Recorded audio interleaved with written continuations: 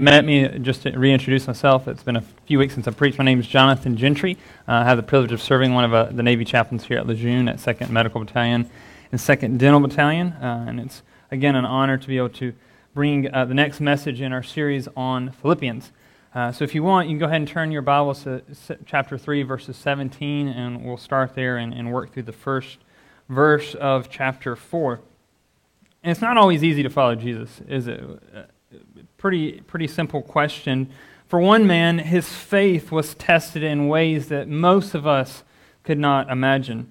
You may be familiar with this name, Dietrich Bonhoeffer. If not, Dietrich Bonhoeffer was a German pastor who lived during the Nazi regime of World War II Germany. From the very early part of the Nazi takeover in the early 30s, Dietrich was very vocal in his warnings of the party and what they could end up doing. As the years passed by, the German church there had to choose sides, whether or not they were going to align themselves with what the Nazi party was doing or not. And many of those churches did. They aligned themselves with the Nazi party. But Bonhoeffer remained steadfast in his beliefs, and he saw the evil of the Nazi party. He continued to stand firm in his beliefs on the Word of God, as well as his support of the Jewish people. After his final return to Germany, after trips to London and even in the U.S., he was harassed by the Nazi party and actually forbidden to preach, teach, anything in the public circle.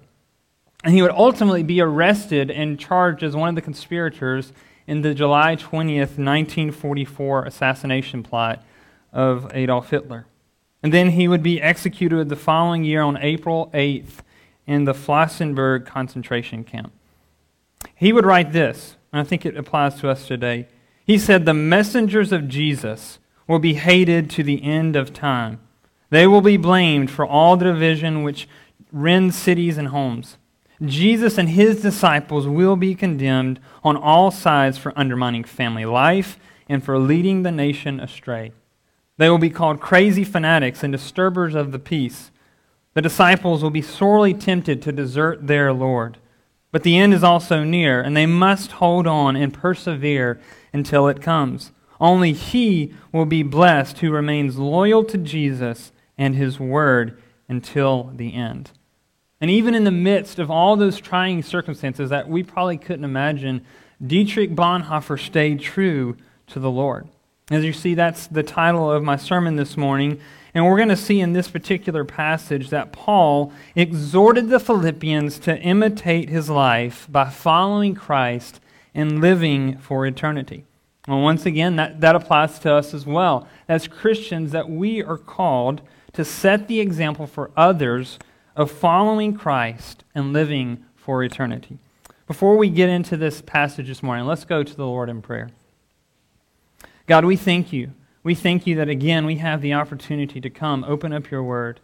And Lord, I just pray that as we open up and read this short passage, that you will speak to each one of us, myself included. Lord, I ask that you would open our eyes so that we may behold wonderful things from your law.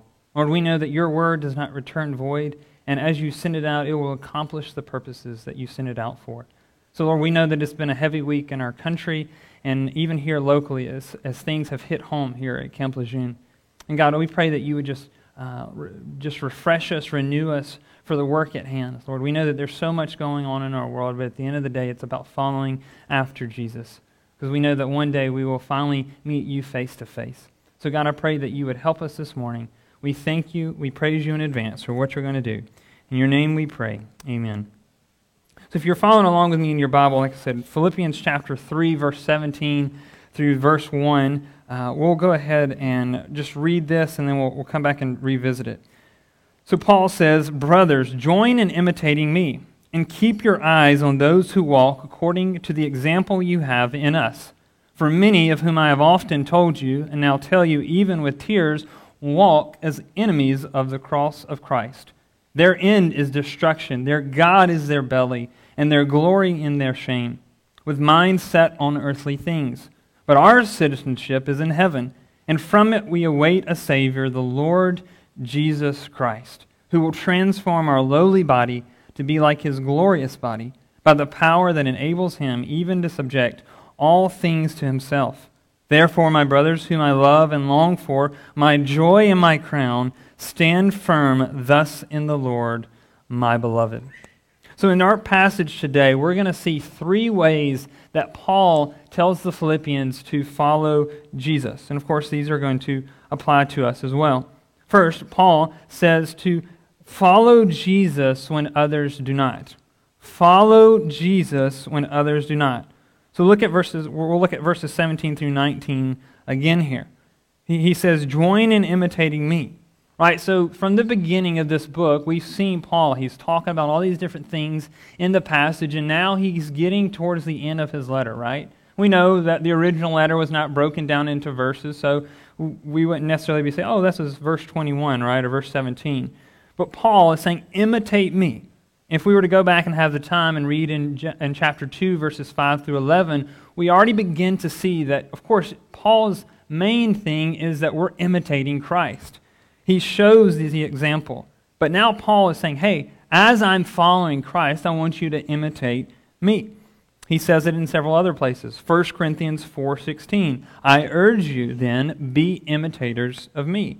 In chapter 11 of 1 Corinthians, verse 1, be imitators of me, as I am of Christ. So at the end of the day, Paul's not this arrogant guy. He's like, look at me, look at all I've done, now follow me. He's not looking for 1 million Instagram followers or TikTok. No, he's telling me, follow me because I am following Christ. And later on, and next week, we'll hear verse 9 of chapter 4, but look at it down there with me. It says, what you have learned and received and heard and seen in me, practice these things, and the God of peace will be with you. So Paul is beginning to say, hey guys, all these things that we've said for the last 3 chapters, follow me, imitate me as I am imitating Christ. It's not about him. Paul knows that it's not about him. And he also says, keep your eyes on those who walk according to the example you have in us. It's literally fixing your gaze on those people who are also living before Christ in the right way, in the proper manner. Right? There's plenty of people who call themselves Christians out there, but they're not any different than the rest of the world, right? So what Paul is getting at is it's actually an idea that comes from Jewish heritage, right? If you're familiar with all how people, Jesus would call his own disciples, this is this idea of following after a teacher or someone. And so these pupils or students would learn simply not just receiving instruction, right? Hey, here's the things you need to know, and that's where it ended, right? No, they would do those things. They would practice the example of the teacher. So the one who imitated thus internalized it and lived it out as the model was presented by the teacher. And this is what Paul is getting at here. Right, we've all seen someone, right? You've seen people do imitations, right? And for all of us who have kids or you've seen kids, you know how key this is, right? They'll see one thing you do and they'll do it in a heartbeat. It's a perfect example. The first time I ever remember this with our son James, he's about to be 3 in October, when we were living in downtown, or in Beaufort, South Carolina area. We had this little kind of butterfly garden where we lived, and we would just go up there and walk, and he'd like seeing all the plants and pulling them and smelling them and all those things, right? And I would just happen like walking like this one day, and all of a sudden I turn around and he's like doing that. I'm just like, wow, you're not even 2 years old and you're imitating me. And this is the same idea. We know that our children, we have to be careful what we say. I'm not saying you're saying bad language or anything, but sometimes even just the smallest thing, how we react. And it's the same idea. We know what it means to imitate someone. So what Paul is getting at here, he's saying, the Philippians, you're to see how I have lived my life, what I've taught you, right? He's no longer with them. But he's saying, model your life after mine, because I am running the race after Jesus. And of course, he understands that he is a sinner, that he's not perfect, that he's not this other level that they can never reach. He understands that God is still working in his life. So he is modeling a life that he wants them to live. But Paul also tells them, because of the fact he's not there with them anymore, to look at those Christians around him, around them, who are living also a worthy life. So see that example that they're setting in verse 17. As we move into verse 18, we see that now Paul is going from, hey, this is what I want you to do, to this is not what you should do. He contrasts the life of those who are not to be imitated. Scholars exactly don't know who the people are here that he's talking about. It's a lot of debate on who it could have been. It could have been Judaizers. It could have been somebody else. But what is important to note is that they were not a part of the Philippian church and that they claimed, keyword, claimed to be Christians. Paul has continually warned the Philippians and many other of the church letters he's written about false teachers. And he continues to warn them even again here in this book about what they're doing, even to the point of tears. Look at verse 18. He says, "For many of whom I have often told you and now tell you, even with tears, walk as the enemies of the cross of Christ." Wow, why is this bringing Paul to tears, right? We sometimes think of Paul as this buff guy who's nothing, he's gone through all these things, but now he's crying over this. Well, the reason, because he knows what false teachers can do to the church. He knows the havoc that false teachers can wreak in the life of the church. And the fact that they actually claim to be Christians makes it even worse. And I was preparing for this message, I was consulting some different things and commentaries, and I read this, and I thought it captured it very well. The scholar said, "He now weeps," this is talking about Paul, "he now weeps over them, not because they are pagans living like pagans who have never known Christ, but because as professed believers in Christ, they should know better." Right? That makes it even worse. If we understand why lost people do lost people things, well, they're lost. What else do we expect them to do, right? But if a Christian who says they're a Christian does those things, then we should mourn, because are they genuinely Christians? And then look at what Paul says at the end of the verse. He says, "They are enemies of the cross of Christ." Whew, that's some strong words. And I pray that none of us in this room are ever called enemies of the cross of Christ. Because Paul, as you already know, he does not like to sugarcoat anything. Right? He's going to rip that Band-Aid off and tell it how it is.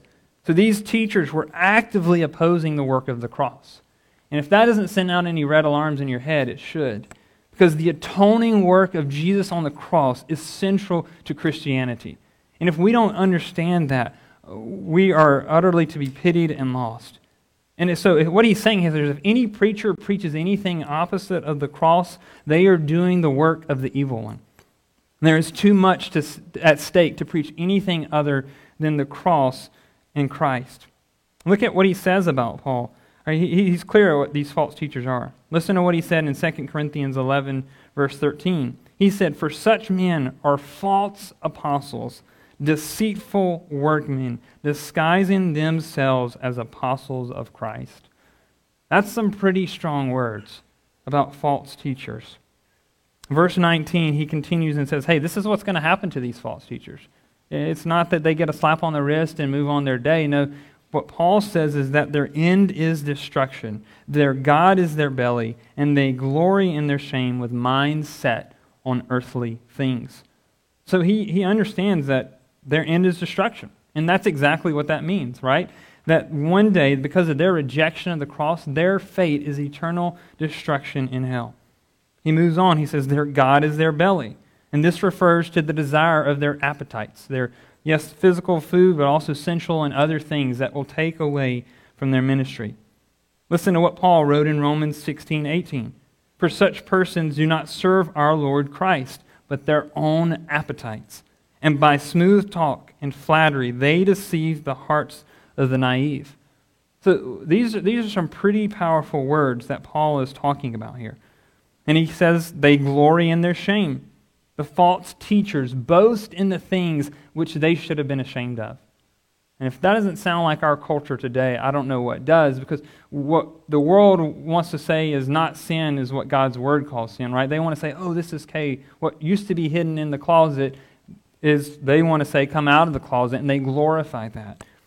Listen to what Romans 1:13 says about that. 1:32, "Though they know God's righteous decree," this is Paul writing, "though they know God's righteous decree that those who practice such things deserve to die, they not only do them, but give approval to those who practice them." Wow. One pastor described their actions this way. He says, "This is the most extreme form of wickedness, when the sinner's most wretched conduct before God is his highest point of self-exaltation." Paul lays it on here. He is saying this is the end for these people if they continue on this journey. And he says this is why, because their minds are set on earthly things. Their focus was not on heavenly things. Right? They focused on what was in front of them and what would serve their purposes and how they could bring glory to themselves and not ultimately to God. Romans 8:5-6 says, "For those who live according to the flesh set their minds on the things of the flesh, but those who live according to the Spirit set their minds on the things of the Spirit. For to set the mind on the flesh is death, but to set the mind on the Spirit is life and peace." So in verse 17, we see, right, that Paul tells the Philippians to imitate him, to follow after me as I follow after Christ. And then he gives the example, right, of those who we are not to imitate. So what are we to do with this? Well, Paul, his original call, right, is to call the Philippians to follow Jesus. That's the end of the day, the person we are called to follow. And he emphasized that in chapter 2, like I mentioned before. So our first and primary allegiance is to follow after Jesus, to imitate him.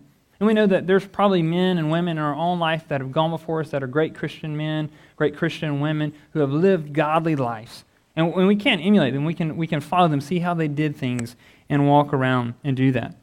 So Paul he's saying, hey, yes, find those people because they help us walk through life, right? I'm sure we've had friends, family members maybe that have gone through certain experiences that we haven't, and then we do go through those, and they give us that opportunity to walk alongside them. Paul even tells Timothy to do that in 2 Timothy chapter 2, to find faithful men who will share that with others. But at the end of the day, we are called to follow after Jesus. He is the one we are called to imitate. And now, more than ever, I think in our own society, we are called to follow after Jesus when others don't. Right, like I said before, the stakes are too high to do anything else. The world around us, even those who claim to be Christians these days, will persuade us not to follow Jesus wholeheartedly.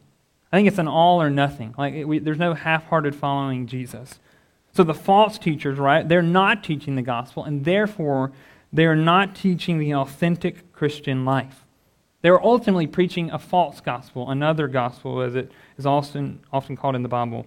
Much like today, there are pastors out there that are teaching this. And I don't have time, that's a whole other sermon. But today, many Christians, or who claim to be Christians, only want to follow Christ when it's convenient or culturally acceptable. So this morning, my challenge to us is that we have to stand on the Word of God. We have to follow others when Jesus do not. And how do we do that? One way to do that is setting our mind on heavenly things, right? Because this is what he says. They're setting their mind on earthly things. So do as Paul wrote them in Colossians 3:1-2. If then you have been raised with Christ, seek the things that are above, where Christ is, seated at the right hand of God. Set your mind on things that are above, not things that are on earth. And this leads right into my second point here, that the first way is to follow Jesus when others don't. And as we think about thinking on heavenly things, we see that Paul tells us to follow Jesus with heaven in sight. The second way we follow Jesus is to follow Jesus with heaven in sight. Let's look at verses 20 and 21 again. He says, "But our citizenship is in heaven, and from it we await a Savior, the Lord Jesus Christ, who will transform our lowly body to be like His glorious body, by the power that enables Him even to subject all things to Himself." Paul now, if you see the last part of verse 19, he's talking about earthly things, and now he gives us a new perspective on view heavenly things. Look towards heaven. And to explain this a little better, this concept actually correlates to the city of Philippi. Right, the Philippians were in this city, and they were not in the city of Rome. Paul is writing this passage from the capital there, and we see that this is an outlying city. And Paul is reminding them, hey, even though you don't live in the capital, you don't live in Rome, you are still Roman citizens. And it's the same thing. He wants to remind them, as they are citizens of Rome, they are also citizens of heaven. It's this already but not yet concept that we see throughout the Bible. Right, for each of us in this room this morning who have a relationship with Jesus, we are citizens of heaven. Right, we have a place secured in heaven. None of us in this room right now, unless you're just a holographic image, are sitting in heaven, right? But when you pass on from this life, you will be there in heaven yourself. So we see this idea. Paul writes to the Ephesians 2:19. "So then you are no longer strangers and aliens, but you are fellow citizens with the saints and members of the household of God." Wow. Paul now turns to the focus of what we should be looking at, not what the people are teaching before him, the false teachers. He is saying, now look to the Savior, the Lord Jesus Christ. So church, the reason we are to look to heaven is because one day the King of Kings and the Lord of Lords will return in all his glory. And every knee and every tribe and every nation will bow down before him. He is the one who died on the cross and saved us from our sins. As we look there, it says, look at verse 20 again with me. It says, from our citizenship is in heaven, and from it we await a Savior. I like how the New American Standard and even the NIV translate. It says, eagerly await our Savior. Paul even wrote it in Galatians 5:5. For through the Spirit, by faith, listen, we ourselves eagerly await for the hope of righteousness. The writer of Hebrews in chapter 9, verse 28, he says, so Christ, having been offered once to bear the sins of many, will appear a second time. Not to deal with sin, but to save those who are eagerly awaiting for him. And we get this concept, right? A lot of us here are in the military and we serve, and yes, maybe there's not as many as deployments as there used to be in the sense of at the height of both the wars, but it's that same idea, right? If you've had someone or you yourself have gone away on a long deployment, and whether your family's back here or wherever they're at, and they're waiting for you to return, right? I'm pretty sure I can guess that most of them are not just, oh, okay, sweet, they'll get back when they get back, right? No, they are eagerly awaiting for their loved one to get home. And they're at the airport, they're at the base, wherever they're coming in, and they are eagerly awaiting for their loved one to come home safely. So pray for those families who their loved one is not going to come home safely. We know what that's like. We know when our loved one comes home from a long time away what it feels like. Much more should we be eagerly awaiting for the return of Jesus Christ. I'm okay if he comes back in the middle of the sermon and you don't get to hear the rest of it, okay? If he doesn't, that's okay, because we continue to look for the return of Jesus Christ. Right? Jesus even said that, or the angel said that to the disciples as they were sitting, literally looking, having just seen Jesus go up into heaven. Continue to look for the return of Jesus Christ. Look at verse 21 and see what happens. It only gets better here. Paul tells us about the glorious transformation that will happen because of Jesus. Right, Paul has reminded the Philippians that God will transform our earthly bodies to be just like Jesus' glorious body. Our physical bodies will be transformed into a resurrected body. I don't have time this morning to get into everything that means, but I think what Paul writes in some of his other letters will suffice to explain what he's talking about. Listen to what he says in 1 Corinthians 15, verses 50 through 53. I tell you this, brothers, flesh and blood cannot inherit the kingdom of God, nor does the perishable inherit the imperishable. Behold, I tell you a mystery. We shall not all sleep, but we shall all be changed. In a moment, in the twinkling of an eye, at the last trumpet. For the trumpet will sound, and the dead will be raised imperishable, and we shall be changed. For this perishable body must put on the imperishable, and this mortal body must put on immortality. And as we all know, right, our bodies we're still full of sin. Even if we have put our faith in Jesus, we're sanctified, we're justified. God has declared us righteous before him, but we know that sin still exists, right? We have aches, we have pains, we have all those things. But at the end of the day, one day, when our faith shall be made sight, our bodies will no longer deal with that. We will have a resurrected body. And what Paul is saying here in the latter part of verse 21 about his power, he knows that the same power that controls the entire universe is the same power that God will use to transform our lowly bodies. Our faith will one day be made sight.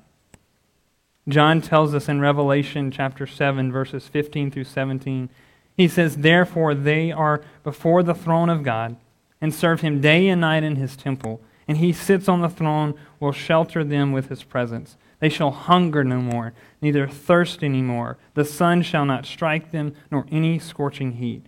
For the Lamb in the midst of the throne will be their shepherd, and he will be their guide to bring them to springs of living water, and God will wipe away every tear from their eyes. Praise God that we have a hope and a future, that this world is not it. It would be pretty sad. It would be pretty sad if this was all we had to look forward to, right? Praise God that this is not our forever home, that one day that we get to spend eternity with the King of Kings and Lord of Lords. May we fix our eyes on eternity. We got some time. Let's do it. Just turn over to Revelation. I just want to hit this point a little bit more. I've sometimes been convicted in my own life that I don't think about heaven as much as I should. Turn over to Revelation chapter 21.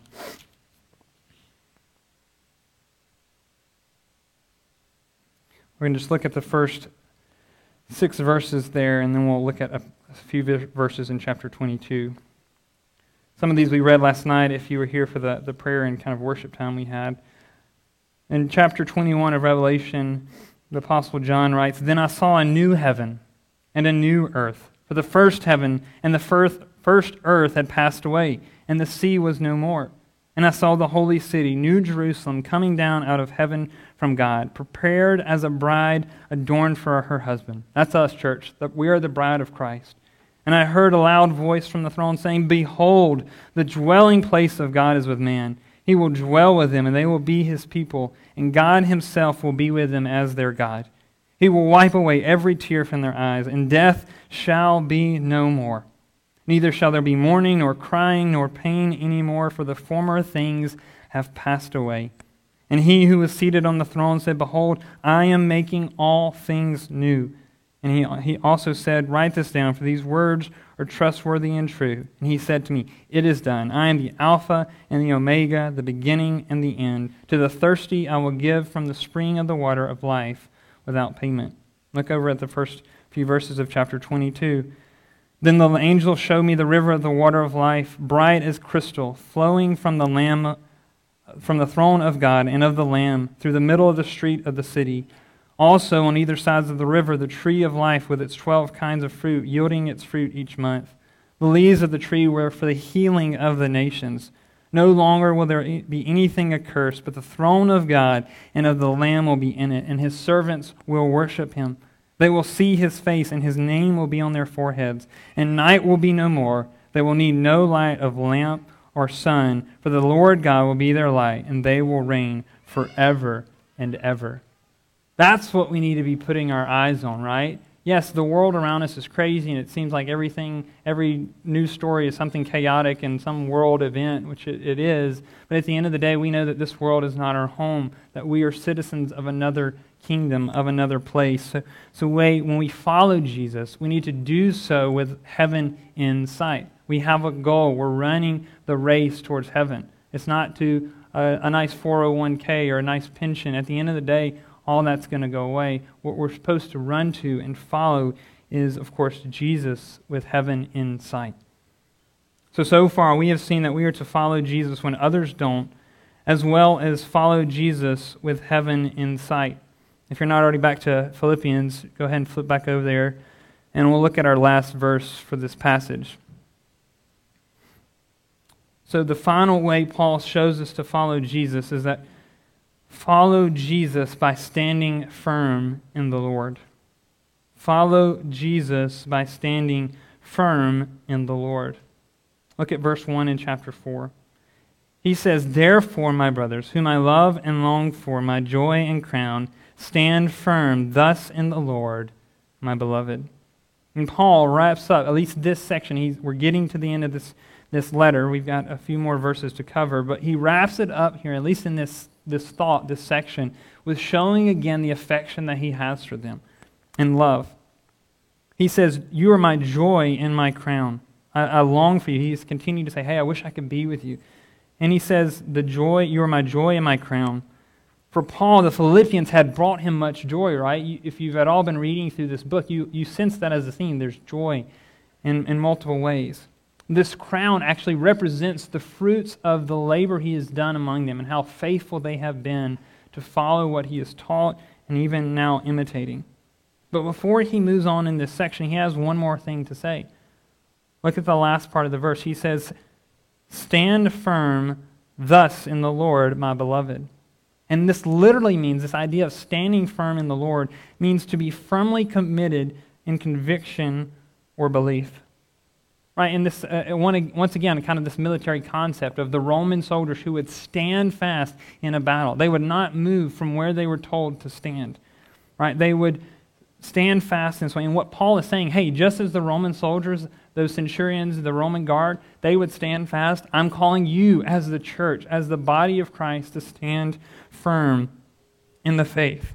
He's reminding them this is paramount to standing firm in the Lord, even amidst all the suffering that is going on around them.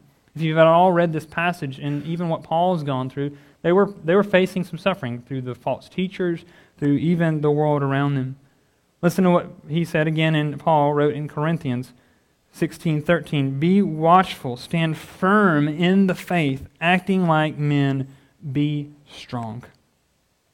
Church, more than ever, we have to stand firm in the faith, right? Individually, we have to stand firm in our faith. We also, as the church, the body of Christ, we have to stand firm in our faith, right? We must stand firm on the Word of God. We cannot equivocate on the truth of the Word of God. If we do, we will die. Plain and simple, the church will die in the sense, the local church, not the big church, because the gates of hell will never prevail against the body of Christ, the church. So we cannot be moved by the world around us. We cannot bow to what they say we should bow to, right? You can go back to Shadrach, Meshach, and Abednego. They stood firm in the face of a king who literally threw them in a big fire. We need to remember what Paul said in the first chapter of Philippians, in chapter 1, verse 27. Only let your manner of life be worthy of the gospel of Christ, so that whether I come and see you or am absent, I may hear of you that you are standing firm in one spirit, with one mind, striving side by side for the faith of the gospel, and not frightened in anything by your opponents.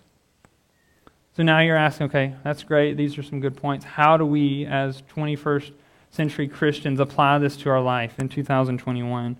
We've got several things that I think can help us. First, live a cross-centered life. And that's ultimately what Paul did, right? His mind was so focused on the cross. That was his paradigm. That was his vision of how he lived his life. If you want to know more about that, I recommend a great short book called A Cross-Centered Life by C.J. Mahaney. It's a phenomenal resource to helping you understand, what does this mean? So what do I mean? Well, go read that book, but also it means always, we need to understand the gospel, right? We as Christians, it's not just enough for us to have known at that moment we put our faith in Christ as Lord and Savior. The gospel is for lost people, of course, but the gospel is for Christians as well. We need to be always putting that in front of us, saying, hey, this is what God did on our behalf. Because without it, we would be as lost as anything. So always put the gospel in front of you. That book, there's a short chapter of what does it mean to live a cross-centered daily life. And really, he walks through a lot of Scripture, like a lot of the passages in Romans, and part of the Romans Road, if you're familiar with that. So live a cross-centered life. Secondly, live a life of discipleship. This gets into that imitation part of what he's talking about. Of course, that means finding someone who you know is further along in their journey with Christ and going and saying, hey, would you mind walking alongside of me, teaching me? I'm a little younger in the faith. Paul did that for Timothy. There's so many other examples in the entire New Testament, even in the Old Testament, where men and women, they walked alongside of each other, and they were teaching each other how to become followers of Jesus, how to live that Christian life. Because that's something we so neglect in the church, I believe. It would just be like we're very good about evangelism, right? We can share our faith, we can do that, but at the end of the day, we don't do anything else with them. It would be like me bringing one of our newborn babies in here, because we have a lot, right? And putting a blanket down on there and putting some diapers off to the side and maybe a bottle of formula or milk and saying, all right, baby, change your diaper and feed yourself, right? That's kind of foolish, right? Because they don't have a clue how to do that. And we do the same with new Christians. Like, hey, here's a Bible, read it, find a good church and do that. But we have to teach them how to do that. Right, we have to walk alongside of them. So be discipled and also be a discipler. Third, so live a cross-centered life, live a life of discipleship. And then third, live as a citizen of heaven. Continue to have your focus on what does it mean to be a follower of Christ, right? Just because some of us were to live outside of the country, we no longer lose our citizenship of being a citizen of this country. But just because we are not in heaven yet doesn't mean we're not a citizen of heaven. So the things that maybe cause us to be a citizen of our own country, well, how do we do that? Well, we read this book. We know this book inside and out because this is our handbook about, in essence, just making this up right now, a citizen of heaven, right? So we need to know this book so we can learn how to live as a citizen of heaven. Two more, and then I'll wrap this up. The fourth one, long for eternity. I don't think I have to say much more about that, but long for eternity. Continually put eternity in your view, right? Don't neglect that. Don't just lose sight of that. Don't always focus on the here and now. Be preparing for that day, one day when Jesus will return and we will get to see him face to face. And then the last application here is to stand firm in the Lord. When culture around us wants to say, hey, no, you don't need to believe that, or you're wrong for believing that, exactly kind of what Dietrich Bonhoeffer said in the quote that I shared. No, you have to stand firm on that. Right now, our country, we're not facing as a church persecution like the rest of the world, but one day that may come, right? It may come that this may be a moment we can't do legally, and we're going to have to do it in secret. So until that day, we still have to stand firm. Being weird is not persecution, right? That's not, if you're just a weird Christian, don't be a weird Christian. Be faithful, but don't be a weird Christian, all right? But stand firm. When there's hills worth dying on, be prepared to die on that hill. And I don't want to talk about the gospel and not talk about the gospel, right? So if you're in this room and you have not placed your faith in Jesus Christ as Lord and Savior, none of this matters to you. It just is not applicable because this message is for believers. So if you have not made that decision to place your faith in Jesus Christ, why not?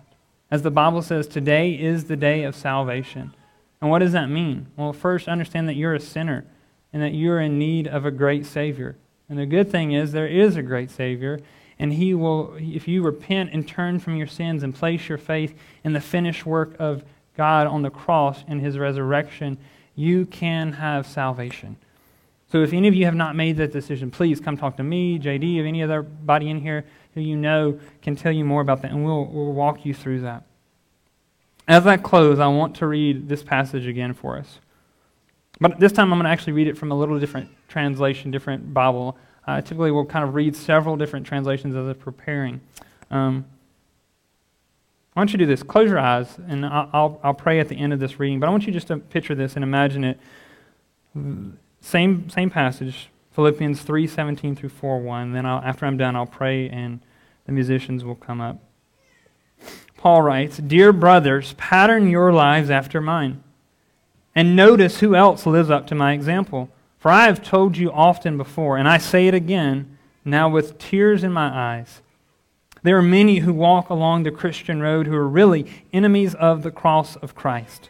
Their future is eternal loss. For their God is their appetite. They are proud of what they should be ashamed of, and all they think about is this life here on earth.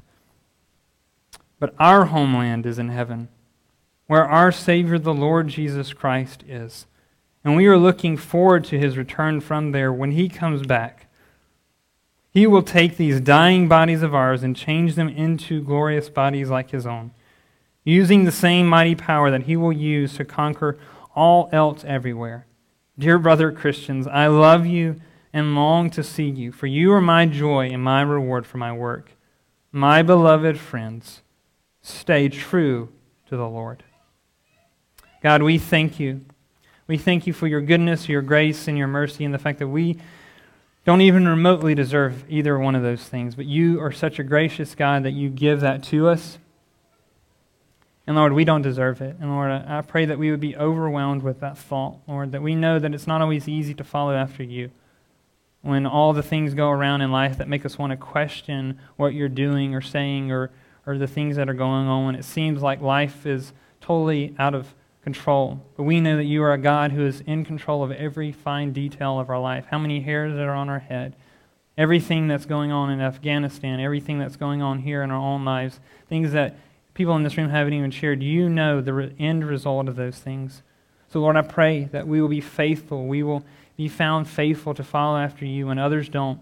That we will follow after you with a view of eternity, and that we will follow after you and stand firm in the Lord.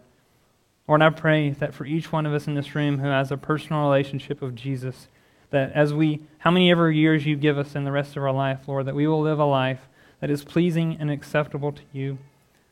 That one day when we take our last breath, whether soon or many years down the road, that we will be able to hear those words, "Well done, my good and faithful servant. Enter into the joy of your master." We thank